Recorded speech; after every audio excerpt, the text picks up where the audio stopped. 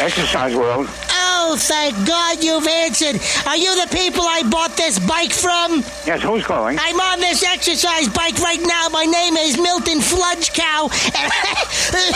I'm having a terrible time with this thing. Well, what can I do for you, Milton? What's up? It's really tough to pedal. I'm on it right now, and it's the tension. It's very, very, very tight. Well, turn that tension wheel to your left. Release it. I'm turning it, and it won't budge. It's like it's welded or super glued in place. Milton, take your time. Don't be nervous. Just turn that wheel to your left. I'm turning it. Oh, my God. It just snapped off like a pretzel.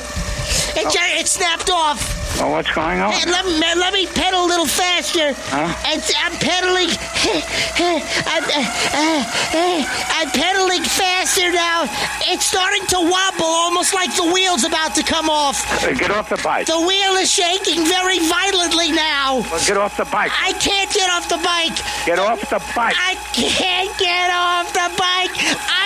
I'm scared.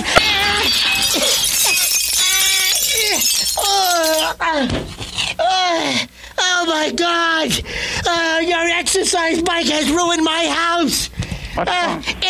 It slipped off the frame and launched like a rocket. I just smashed through the wall. I went tumbling down the steps. I smashed through a bookcase, and then I plowed right into my curio cabinet containing my priceless collection of Hummel figurines. I told you to get off the bike, idiot. Come on. They're all smashed to bits. In fact, it's a miracle I was able to hold on to this cordless Cobra telephone.